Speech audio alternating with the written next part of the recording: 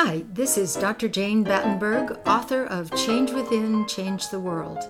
In this weekly podcast, I interview changemakers who are at the cutting edge of new thought and consciousness awareness.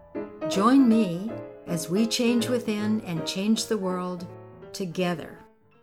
In a time when, for most of us, our daily routine has been dramatically disrupted, it may be a time to examine ourselves in a way we didn't have time to do when our lives were filled and there was never enough time.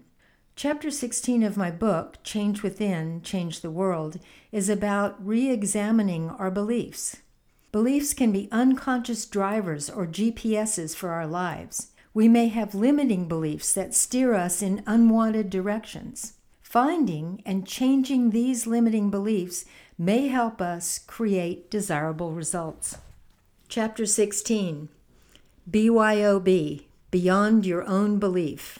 In religion and politics, people's beliefs and convictions are in almost every case gotten secondhand and without examination from authorities who have not themselves examined the questions at issue, but have taken them secondhand from other non-examiners whose opinions about them were not worth a brass farthing. Mark Twain. I was barely scraping by financially, living in a tiny apartment and scrimping wherever possible. In looking at my astrology chart, I could see not one, but 3 triangles that formed a beautiful Star of David. I asked the astrologer what they might mean.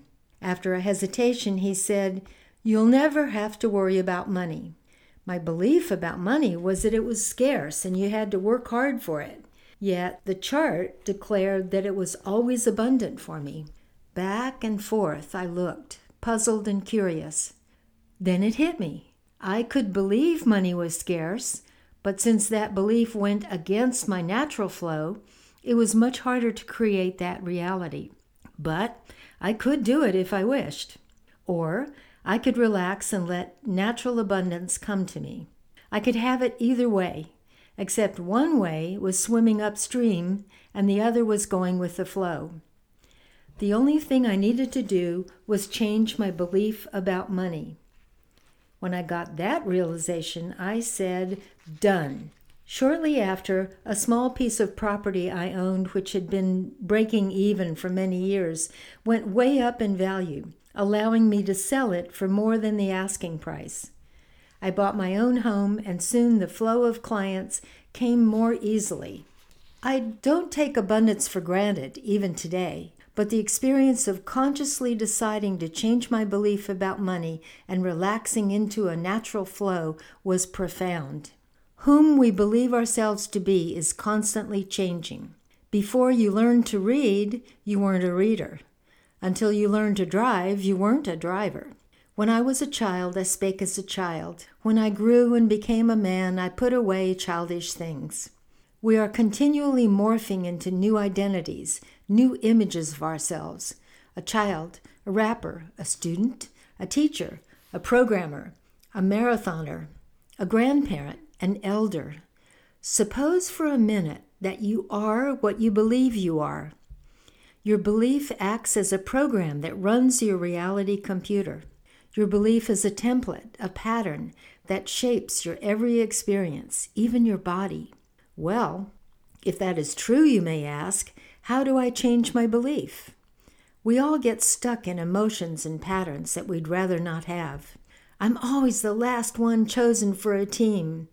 I always seem to attract men or women who use me and cheat on me and want me to take care of them.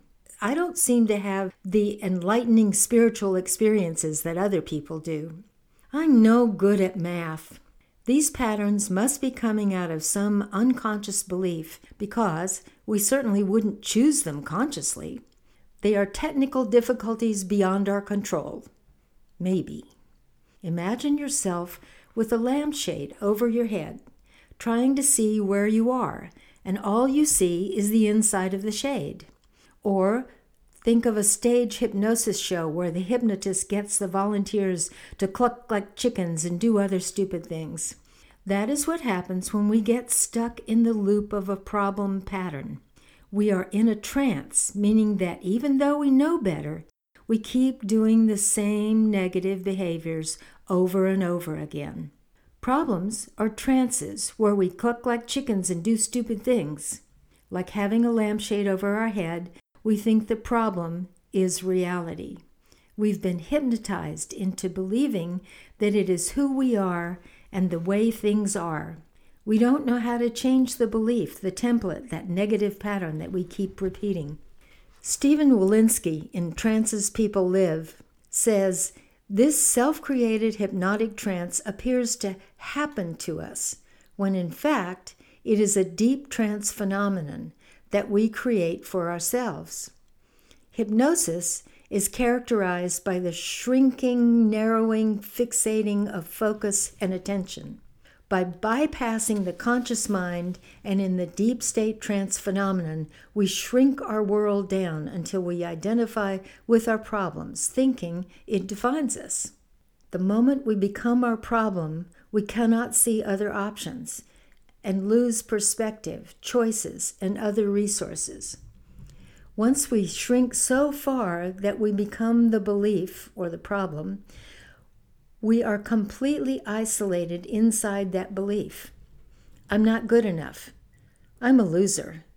Anything you believe about yourself, anything you identify with, limits you by blocking out all other experiences or perspectives.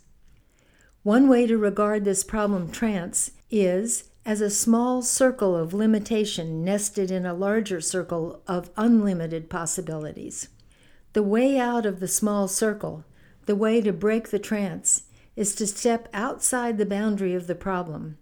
Like pricking a balloon with a needle, once you get outside the problem, you destroy its boundary. When you can imagine a time before the problem existed, make it up. You have taken the lampshade off your head and you can see new possibilities and new ways of being. You can create new beliefs that contain more possibilities. People in Christopher Columbus's time thought that the world was flat and believed that if you sailed far enough, you would fall off the edge. Once they discovered the earth was round, they were no longer confined by the limitation of the flat earth belief. Here are some suggested ways for breaking the belief trance. Perhaps the very act of seeing your limiting beliefs as a hypnotic trance may help you choose to break them. Go before it existed. First, feel the emotions and experience of your limiting belief. Then ask yourself to go back in time to before the limitation and emotions existed. Go as far back as you need to, even if it is to a time before you existed. When you arrive at the time before the belief existed, you have broken the trance. Meditative state.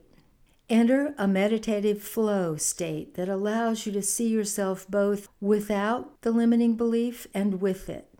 Notice all the choices you have without it. Higher help.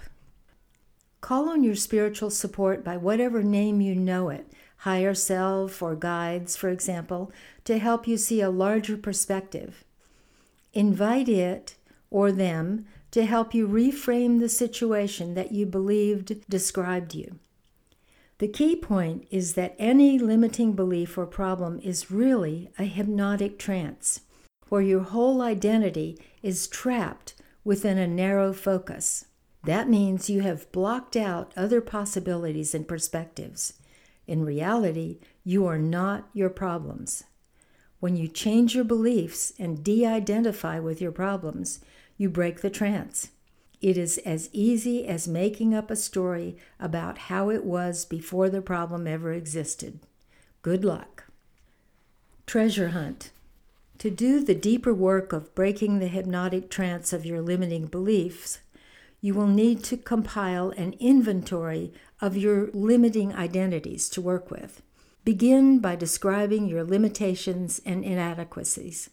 What can't you do well? What skills are lacking that hold you back? Take some time to get a long list so you have plenty to practice with. To start, choose one of the limiting beliefs from your list, one you know applies to you. just to be sure it really is a limitation, list the ways that you know it is true. People take me for granted. How do you know they do? They never call me. I have to call them. I don't get invited to parties. No one ever remembers my birthday. I always give gifts, but don't get any in return. How does it make you feel? Are you angry, sad, fearful, depressed, guilty? Where in your body do you feel it? Have you had this limitation all your life, or has it existed since some event or a certain age? This process activates the neural networks of the problem in your body, lighting up the problem, making it viscerally real instead of merely an intellectual exercise. You need to know how the problem feels so you can compare that to how it feels when you don't have the problem.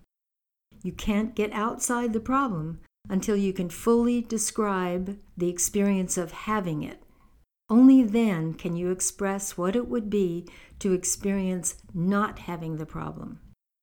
Having lit up the experience of how the problem feels to you and how you know that you have the problem, the next step is to feel how it would be or was not to have that particular problem. For this, you will need to use your imagination to go to a time when you did not experience the problem or limitation.